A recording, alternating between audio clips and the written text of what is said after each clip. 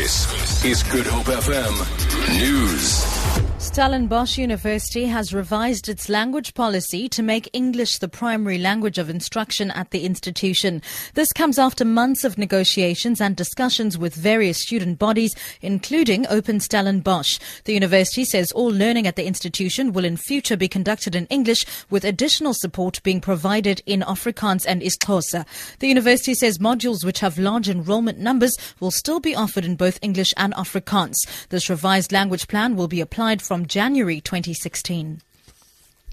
No reports of further violence at the University of the Western Cape have been received overnight. This after extensive damage was caused on the Bellville campus on Wednesday after students went on the rampage in support of the Fees Must Fall campaign. 16 of the protesting students appeared in court yesterday. UWC spokesperson Luthando Kyalibongo says police and security are, however, monitoring the situation. The University of the Western Cape was quiet last night. Calm has returned to the campus this morning. Papers that were not written this week will be written in the first week of December. We do apologize to the parents and students that have been inconvenienced by this protest, and we will do all we can as a university to ensure that they are accommodated.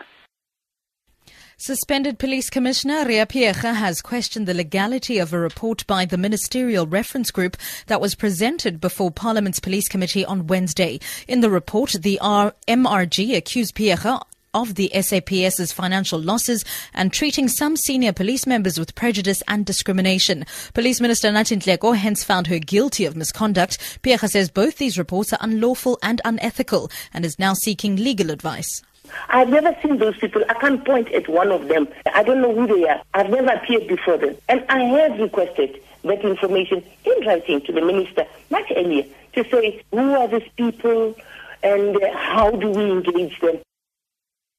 And finally, two productions that are sure to tickle the funny bones are on the boards at the Cape Town theatres. An American play about the dating game and relationships titled Maybe Baby, It's You has premiered at the Cork Bay Theatre. It stars Delray Hulgren and Michael Wallace. In the nearby Mars Theatre in Muizenberg, Christopher Durang's play, The Actor's Nightmare, is playing. It tells the story of an ordinary man who finds himself on stage and forced to be an actor without any experience. It features members of the Claremont Dramatic Society. For Good Hope FM News, I'm Sibs Matiela.